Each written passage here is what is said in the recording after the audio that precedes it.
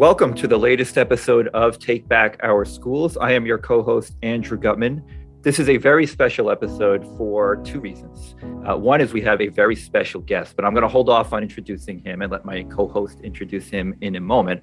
But I want to introduce my new co-host, Beth Feely, who was my guest a couple of episodes ago and is a friend, is taking over the co-host duty. So I am very excited to have her here for her first episode co-hosting Take Back Our Schools. Beth, you want to introduce yourself a little bit? Yes, and really happy to be here with you, Andrew. First and foremost, I am a mom of 3 kids who are in public schools. One has graduated, 2 are currently in. And several years ago, I started a parent group to speak up about some ideologically lopsided material about race and gender that was being pushed at my kids' high school. So through that effort of speaking out, I also became connected with the Woodson Center, which is led by civil rights movement veteran and neighborhood empowerment trailblazer, Robert Woodson. And I helped him launch its 1776 Unites initiative so that there could be a more realistic and hopeful alternative out there to the identity politics, grievance narrative that is so pervasive throughout our culture, and including in our institutions such as schools.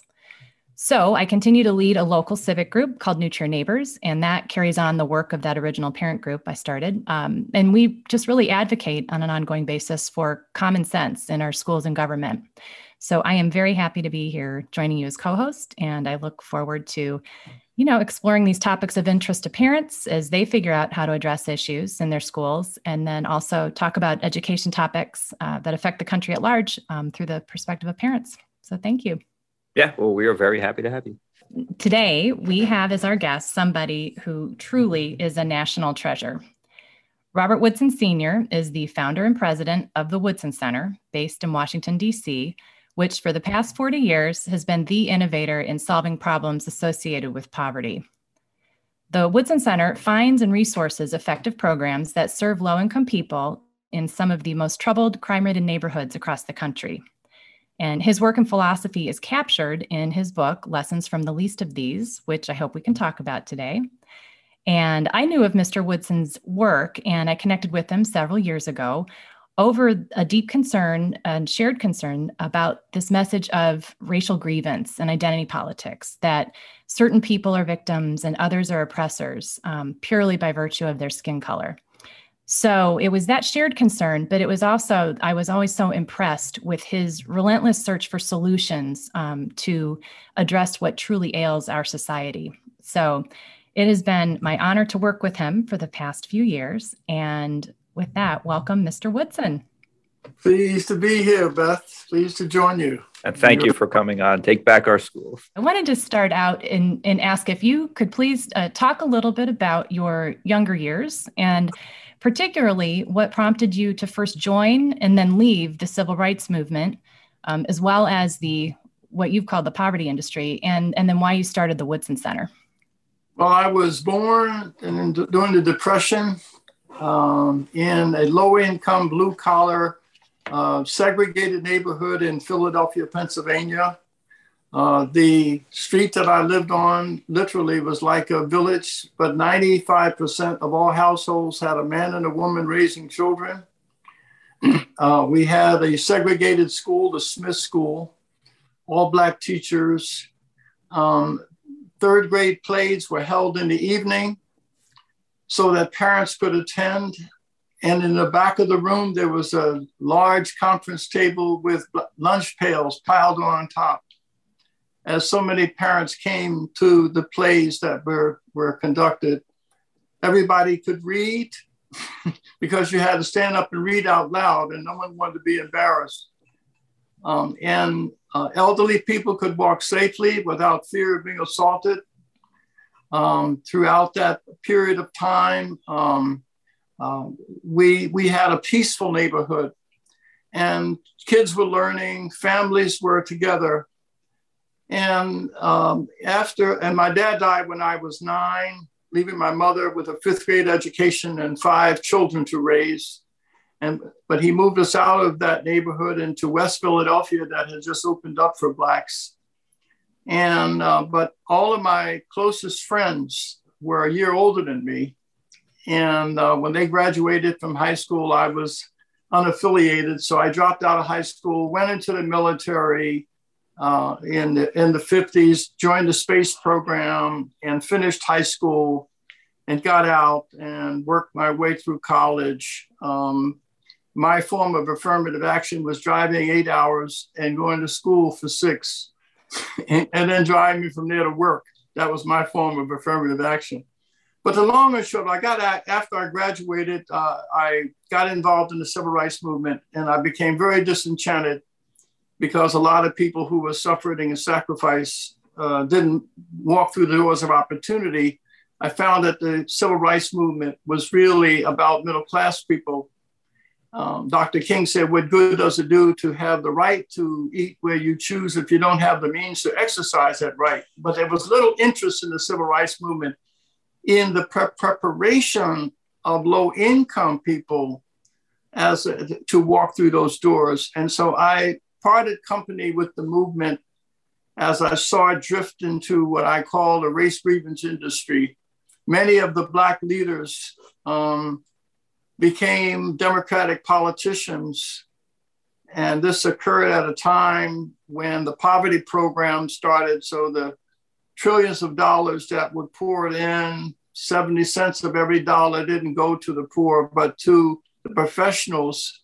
And many of these Black mayors directed monies to friends and colleagues.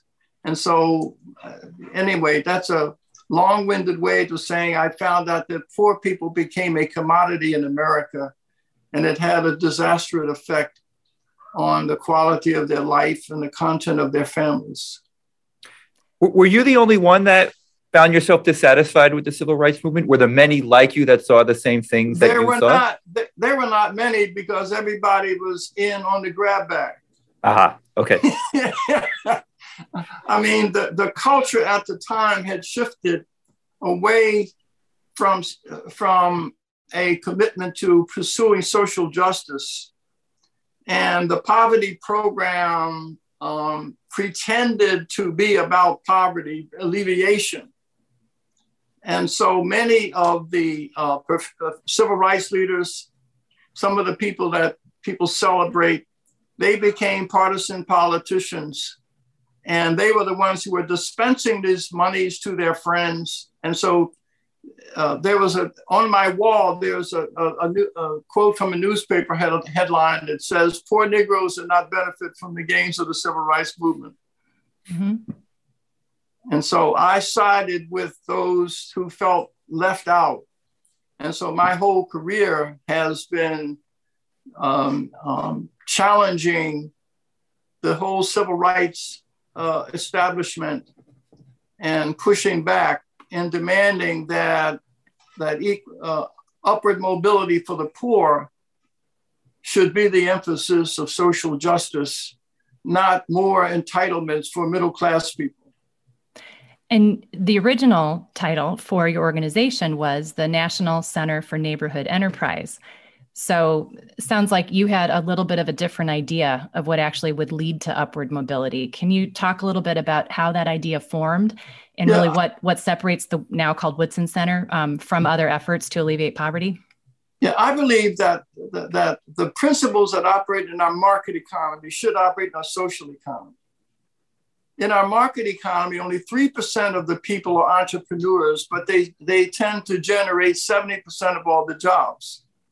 And entrepreneurs tend to be C students, not A students. As I've said before, A students come back to universities and teach, C students endow. Because smart people have to have all the answers before they act. And when they act, the opportunity's gone.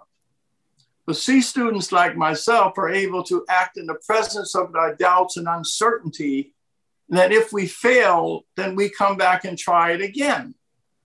And so if no one's going to ask Bill Gates if he has a degree, because in our market economy, we reward outcomes. But in our social economy, we can waste millions if solutions are authored by well-credentialed, incompetent professionals. So certification is defined as qualification in the social economy. And that's why in our market economy, businesses start and then they fade, and then other businesses take. But in our social economy, the same institutions that were around 40 years ago are around today. So there's clearly a little bit of risk taking that's involved in most entrepreneurial efforts. And I would think the same applies to when you started the Woodson Center. Can you think of some of those early risks? Yeah, because right now, the reason that poverty, that we've spent all this $22 trillion on programs to aid the poor, with 70 cents goes to people who provide service to the poor. So we've created a commodity, Beth, out of the poor.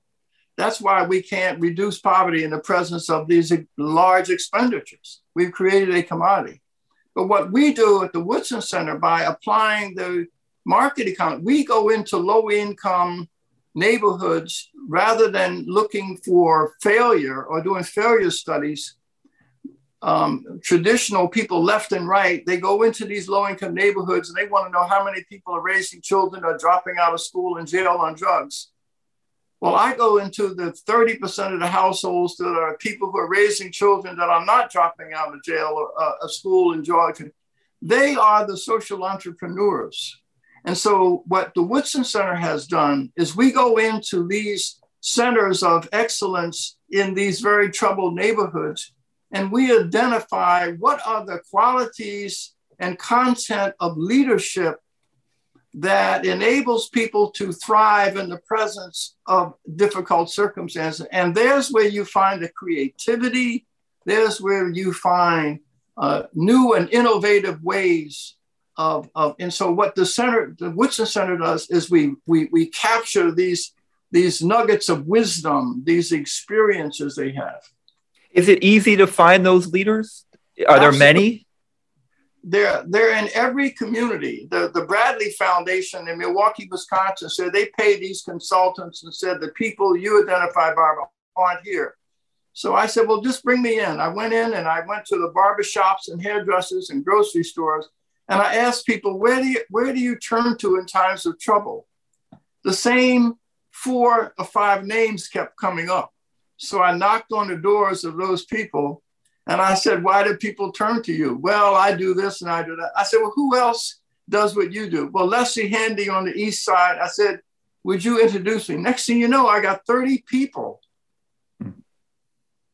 because they network just and with one another. And so as a consequence, we were able to find that these were neighborhood leaders, and the Bradley Foundation provided the funds for us to train them.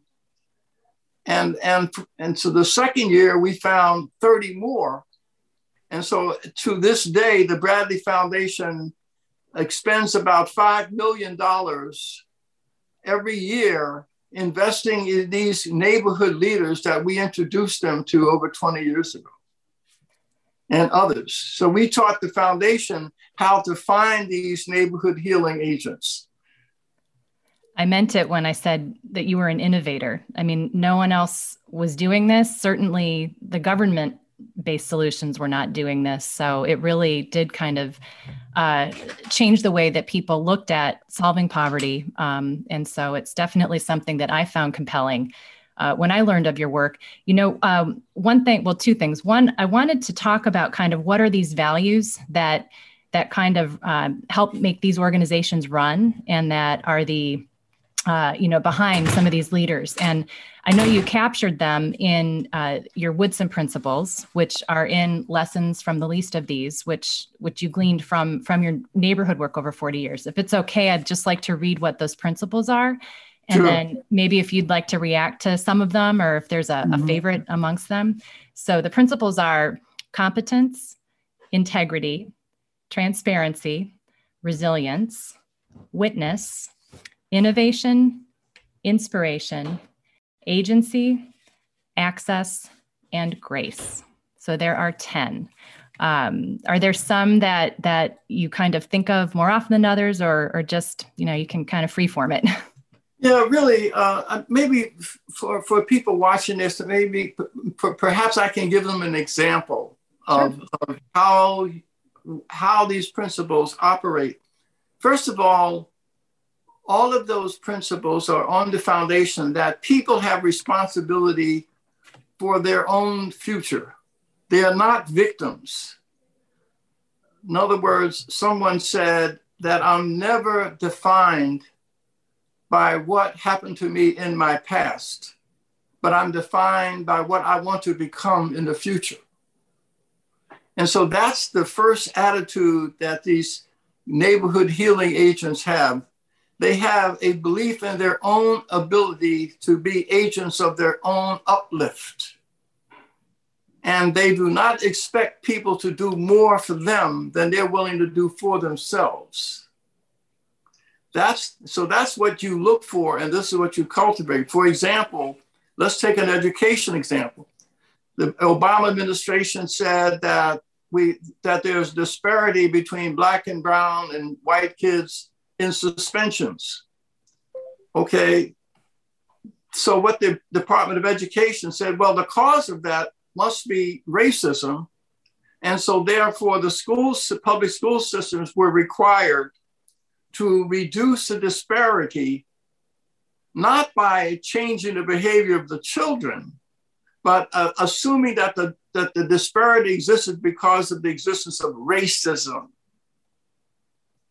And as a consequence, schools were being judged by their ability to change these numbers. Well, they did by not suspending unruly kids, and it created havoc in the schools. So suspensions went down, violence went up, education went down. What we did in Milwaukee is we approached it from the Woodson perspective by going in and realizing that these children are being suspended because of their own misbehavior. So if you have a school of 1,000 kids, they're controlled by 10%. So we got some healing agents, some grassroots leaders, trained them that had the respect of these troubled kids and put them in the schools, 7 of them in a school of 1,000 kids. And they began to reach out to the troubled 10% and provide moral mentorship to them. And as a consequence of changing the behavior by witnessing to them, say, I used to be what you are. I used to be a troublemaker, but now I'm a peacekeeper. And so he gets witnessed to by them. And as a consequence, we were able to dramatically reduce the suspension rates, improve reduce violence in the schools. Grades went up, suspensions went down, and we have about 9 schools in Milwaukee that has our violence intervention program, and it's been operating for over 17 years. So there's an example, Beth, of how we take a principle, how we apply that principle, and this is what the outcome that it produces. Are these public schools? Yes, they're public schools. And are they receptive to you, the Woodson Center, coming in and doing this? You know, we always hear the teachers' unions, they don't want other people stepping on their toes for all sorts of reasons. So are they receptive to when you come in with programs like this? See, this is how you can provoke change. We went to the parents and we went to the principals, and because the teachers were frightened in these schools. So when we introduced our intervention, the school violence went down, teachers felt safe. And so we made them an offer that they couldn't refuse. And that is, we demonstrated that these principles and values that we hold dear have the consequence of making the schools safer. And in fact, some teachers, if a classroom became unruly, they would call our violence-free zone office, and one of our young youth advisors would come and sit in the back of the room, and order was restored. So we demonstrated by our actions the utility of embracing these.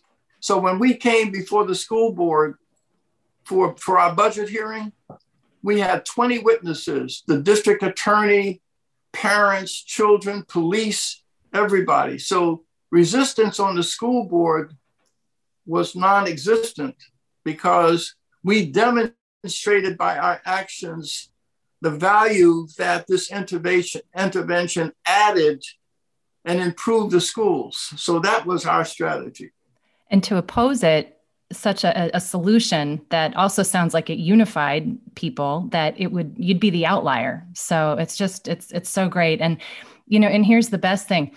You actually solved a problem. It wasn't like posturing. This was actually resulting in better grades, peaceful classrooms. Everybody wins. And it's amazing. And this has been around for a while, and boy, it could be used in so many other settings. So that's a good question. I mean, how could this be scaled?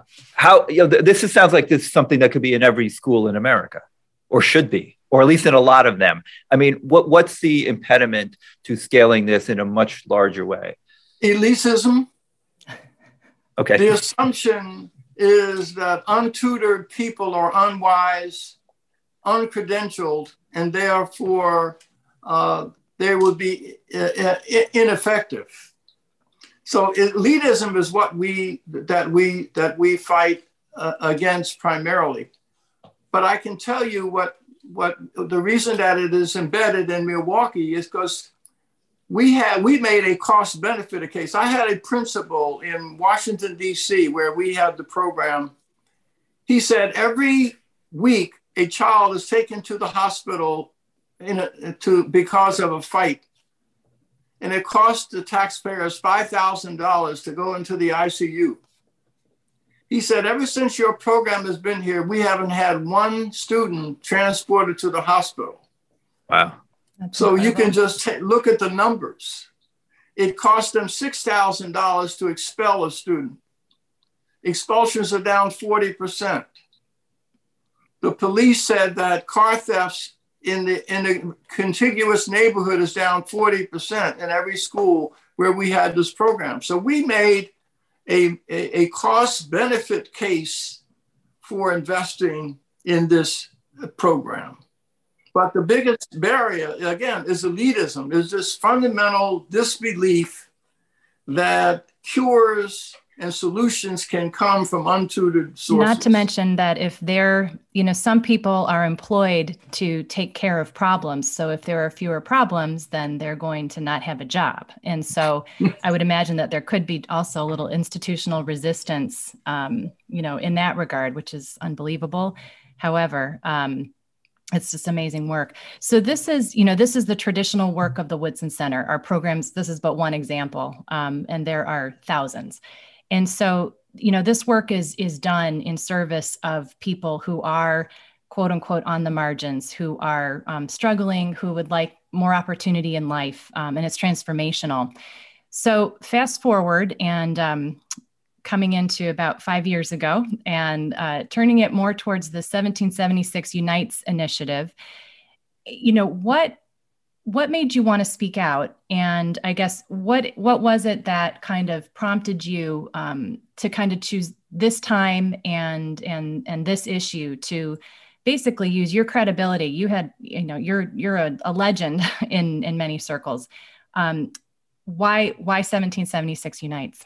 Well, because in August 2019, when the New York Times, under the leadership of journalist Hannah Nicole Jones, published 1619, it was really a series of essays by Black journalists that really attacked the very foundational values of our nation and said America was founded as a slavetocracy and America's real birthday should be 1619, when the first 20 African slaves arrived. And as a consequence of this, the fact that the half of the founders were slave owners, therefore the Constitution and the Declaration of Independence was conceived in contradiction, in hypocrisy, and therefore the document and the principles are therefore flawed.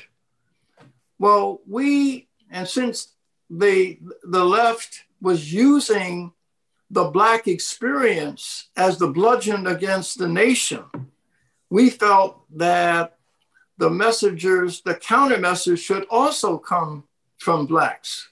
And so we brought together a coalition of Black scholars and activists, and not all conservative, but those, and we wanted to offer not an alternative argument, but an alternative narrative.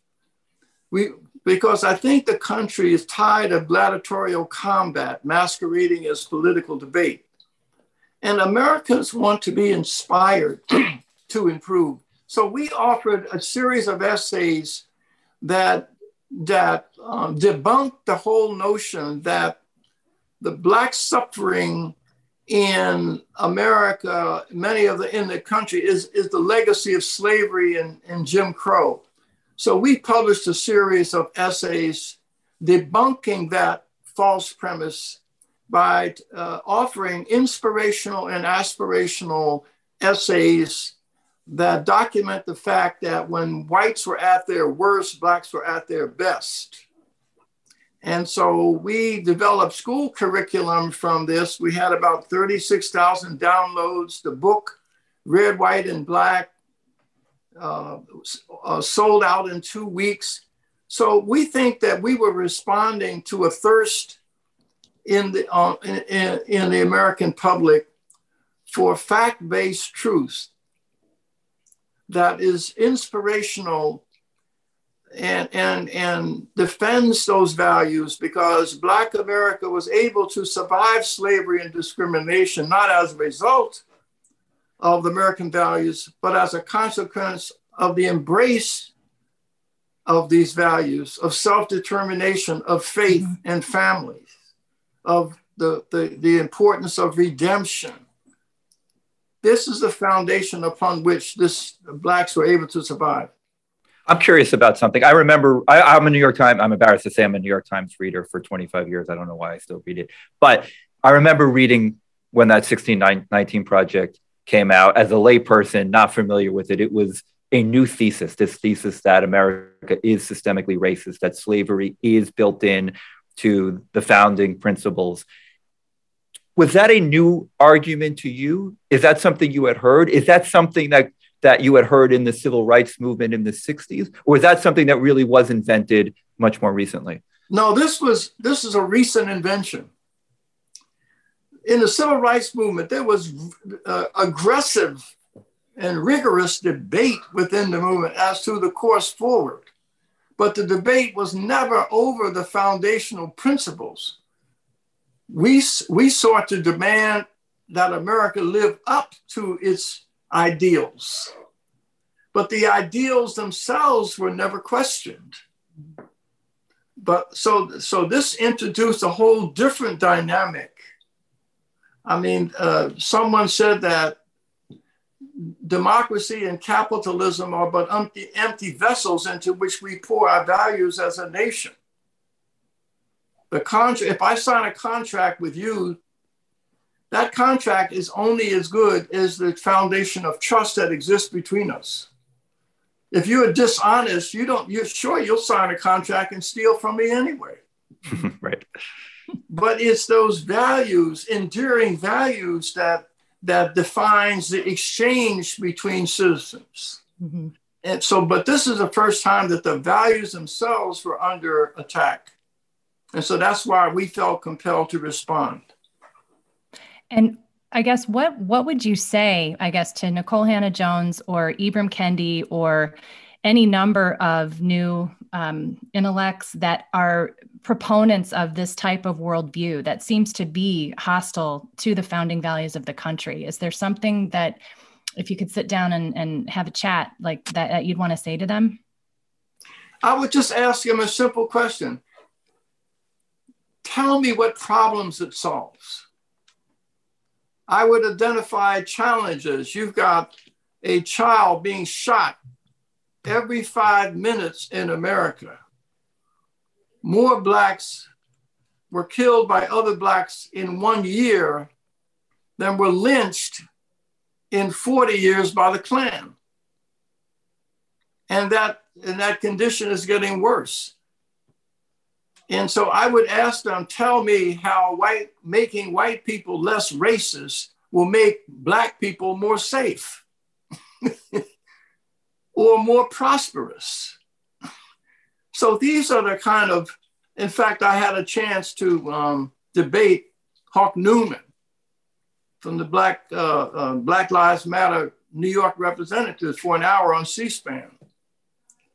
And he stumbled because he could not address these questions. So what I do is compel them to respond to circumstances, not Bob Whitson's argument. So a lot of this 1776 Unites curriculum tells stories that we don't hear otherwise, that children don't hear otherwise, Black success stories through American history. Who is this? What is this curriculum for? Is it for Black children? Is it for all children? Who would you like it to? It's for everybody. It extols the virtues of American values by giving examples from the Black experience, but for others as well. In other words, it is important for all children to understand that no one should be judged by a birth defect, nor should any of us be judged by the worst of what we used to be. And so that since the left was using the Black community as a bludgeon, we thought we should use the Black experience as an example of how people triumph in the presence of adversity. Your handicap or your disability may have been being born during segregation, but the very fact that there are white children from two-parent households in Silicon Valley who are committing suicide at 6 times the national rate. Their problem isn't white supremacy. And so perhaps if they can hear about Black people not only surviving, but thriving under difficult circumstances, maybe there are lessons that they can draw from the Black experience to help them with the crisis of self-confidence in their own context.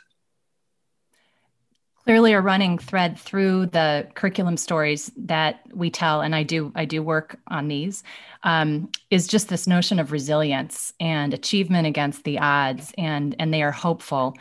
And they also talk about some of the more difficult and shameful periods in our past. I don't think we shy away from that.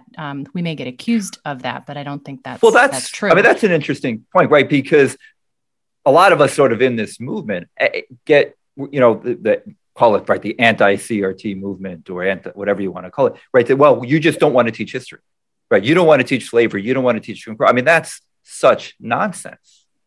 Well, but let me just say that some of that is true in the sense that it is important for some conservatives to acknowledge that 1619 did get it right when it said that we have not really taught slavery in the way we should have.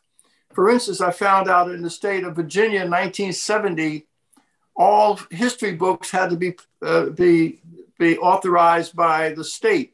And you can only buy the ones. Well, slavery for 20 years was portrayed in these history books as a benign institution and that the people there were happy. And that's revisionist history, but you don't replace revisionist history with revisionist history. Right. But I think it disarms your opponent when you acknowledge their argument that it has not been told in its entirety, and that needs to be corrected. True. Not only the terrible chapters, which I agree, and I was very surprised and disheartened to hear that. Although I think people made terrible decisions in the past, and it's happened throughout our past. But also what struck me about these stories is that so many of them were not known. So the inspirational parts. So many of the people that you have talked about for years have never been kind of part of this, of a history curriculum. And I'm wondering if you've got any thoughts as to why. Like, why isn't Biddy Mason or Elijah McCoy and the Rosenwald schools and Robert Smalls, many kids don't know about those. Many adults don't know about these figures. And why do you think that is? I think Bill Bennett really put his finger on it many years ago when he says when liberals see Black people and poor people, they see a sea of victims. And people on the right see aliens. So you got a patronizing, dismissive attitude on one side and indifference on the other side. And so that's why nobody recognizes that there are 20 plus Blacks who are born slaves who died millionaires. One of them in Missouri was the richest man in the state. Not the richest Black man, but the richest man in the state. He started life as a slave and a barber and invested in the railroads, insurance, owned 14 homes, had a net worth of about $250,000 back in 1857. So these are the important stories to be told. Absolutely. I mean, and as you pointed out earlier in answering Andrew's questions, these stories are for all children. It's not targeted at one or the other. These should be present in curriculum, and especially if a school is teaching a 1619 project or some other type of material, that this is really designed to be a supplement to that or to a counterpoint to that. And so, along those lines, most people listening are to this podcast are parents, and some parents, that certainly some that I come across, they think that the 1619 project is helpful, that institutional racism is real, that what we know as our DEI, diversity, equity, and inclusion trainings and other types of these ideological types of interventions are actually helpful. And what would for those who think that they're helpful, what would you want to say to them? Helpful to whom? I think it's important to ask people, as I do all the time, give me an example. Tell me one job in America that a Black person cannot hold. Tell me one place in America where a Black cannot live. Did you think, sorry to interrupt.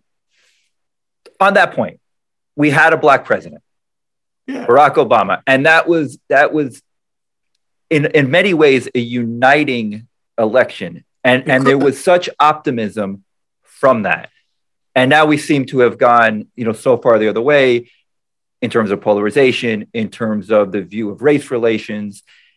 Were you optimistic when that happened? Were you disappointed after that? Or did you, did that sort of change your outlook at all to see Barack Obama elected president and then see sort of things go the wrong way after there was such optimism?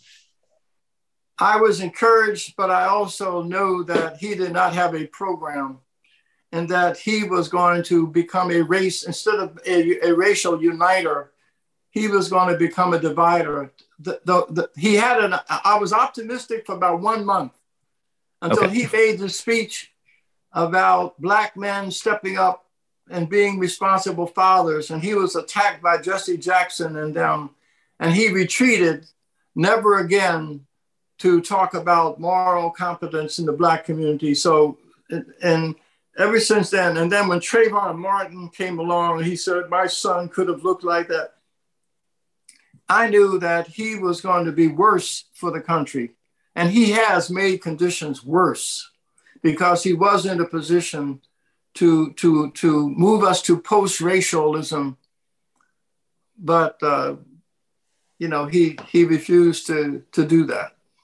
Especially the last 2 years, as I recall, of his presidency is when the wheels really started either coming off or perhaps it was more true colors were being shown. And that's when you got a lot of the Dear Colleague letters about the racial discipline policy and a lot of the Title IX letters about college campuses. So it's a shame, but at any rate, then politics moves on. And so now we're here. And I guess what one of the ways we like to end the podcast is to just ask the question, what can parents do?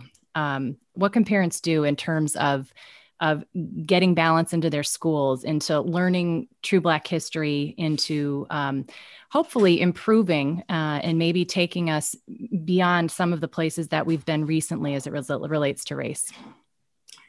Well, first of all, I think parents have got to put truth above race. You've got to just summon the courage. In fact, Beth, I'm thinking about becoming a certified racial exorcist. Another line of business. Yeah, that's a new line of business. I'm going to be self-proclaimed a racial exorcist, so I can tell all white parents, racism has been exorcised out of your life. Get rid of the guilt, go ahead and pursue the truth. No, but I think parents have got to put the welfare of their children about their concern about so-called social justice and stand up and fight for your children and push back against this racial narrative and place the interests of your children against your interest in being accepted. So I was gonna make that to have Beth ask the last question, but I have to follow up. Are you optimistic? Are you pessimistic from your lifelong doing this? Where do you? I am optimistic because I tell people 80% of my closest friends have letters in front of their names. They're X something, and they are optimistic. Fortunately, they are not woke. They're not confused about their pronouns.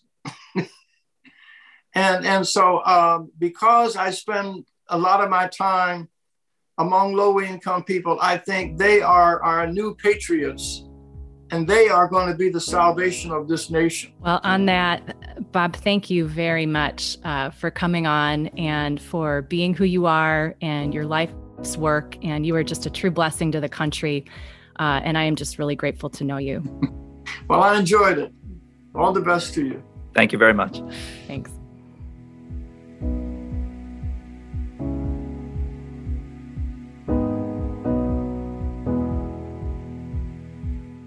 So that was a terrific conversation. I mean, I know you know Bob well, obviously, yes, and worked with him for a long time. This is I've seen him on TV, I've seen him on podcasts, but this is my first, interaction with him. But like you said, a real treasure.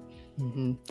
I knew of his work from a group that I was involved with, and I used to write policy briefs as discussion materials. And one of them covered the topic of poverty, and it featured his work. And his voice was just so genuine and authentic, so focused upon people and improving their lives. It just was, it was so refreshing to see somebody who had an approach that worked, B, that was nuanced.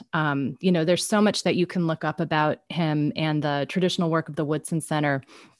One of the more interesting things that came across across the transom as I was learning about him years ago was that he doesn't consider people in poverty as this one block. There are people in poverty for different reasons. He had 4 categories, and it was just kind of having that thoughtful approach that was based also in really practical solutions that was so compelling. And every one of them was so based upon principles that I just knew that we shared. And so when I had reached out to him, when we were, encountering what at my kids' high school, kind of what drew me into this world, I knew that it was on a really basic level, just not going to jive with them. And sure enough, it didn't.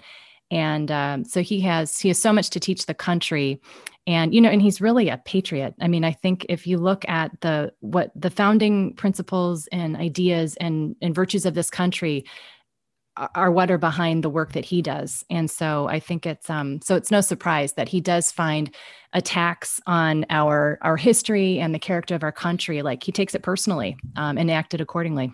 Yeah. Well, I mean, the scary thing, one of the many scary things is that to say you're a patriot of this country, to say you believe in America, to say you believe in the founding principles, say that and you're automatically branded a right-wing conservative or a Republican. I mean, that's sort of the world, this polarized world that we live in, which is frightening in addition to this racial identity politics It is. I mean, and I honestly, like I said, patriot, and I thought, ooh, it's such a shame because people like him, I mean, he served in the military. He lived through segregation. He has seen true oppression. He has experienced it firsthand. His choice is still that this country is not perfect, but it's good, and it keeps getting better. Sure, we take steps back sometimes and steps forward, but it really, that the basic ideas behind it are good. They are worth arguing for. They are worth upholding. And so it is really sad that we're at that place. So I try not to get caught in that trap as much as I can. But we're at a cultural moment where that's common, and I'd like it to be less common. And I'd also like for us to just be able to say to somebody, I disagree. I think that my position is different than yours. And I just don't think you have to have ad hominem attacks. And I don't think we have to be, we have to let go of words that once meant something good just because, the cultural moment leads us to do that. So. Well, in the age of social media, that's easier said than done. Unfortunately, I know. It's so hard. I've said this in a lot of times, democracy doesn't work if you can't have conversations with each other, if you can't debate these issues. And we're in this world where on almost every important issue, we can't have these debates.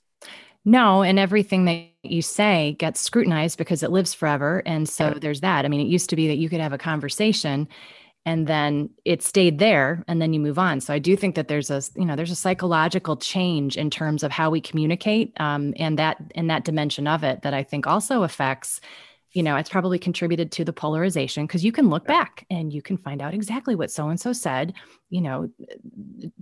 last month, and then, attack it. So but you can't pretend it's not happening. But I think you can choose to follow people and read up on people and, become familiar with people like Bob, and like so many others who are doing inspiring work. Well, not enough. No. So many, but clearly not enough. We clearly need a lot more people like him. Oh, we absolutely do. That was when I first started working with him. That was really my charge, is I wanted to bring his message to, my spheres of influence and, as limited as they were, but then also just in any way that I could, because I really found, I think the work that organization is doing is really what will heal this country. And I just think that we all can benefit from that type, from knowing about him, but also, reading about, if you read the Woodson Principles, those principles can apply to anyone. And they are, they're rooted in a solid foundation, and it's something that I just think can bless anyone who comes across it. So I would commend that book to people, as well as Red, White, and Black, which is the book of essays from 1776 Unites. And you can find out, more about the Woodson Center and 1776 Unites at their websites, which is woodsonscenter.org and 1776unites.com. Perfect. And I hope people do go to those sites because there's terrific information. The 1776 Unites curriculum is wonderful. So on that note, let's wrap this up. You have fun? You're going to come back again and do this again? I did. Okay. I sure did. Okay. I enjoyed it. Yeah. I'm learning how to use this mic. It's great. And no, I really enjoyed it. These are great conversations, and I appreciate, just having a resource out there that hopefully parents can use. So thank you. So, and to all our listeners, thank you for listening. We hope you enjoyed this conversation with Bob Woodson. We will be back soon for another interesting conversation. If you like us, please rate us, 5-star review wherever you like to listen to your podcasts, and share us. We hope you will do that. And we will talk to you soon on Take Back Our Schools.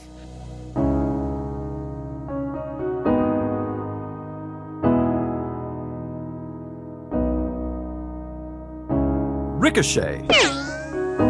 Join the conversation.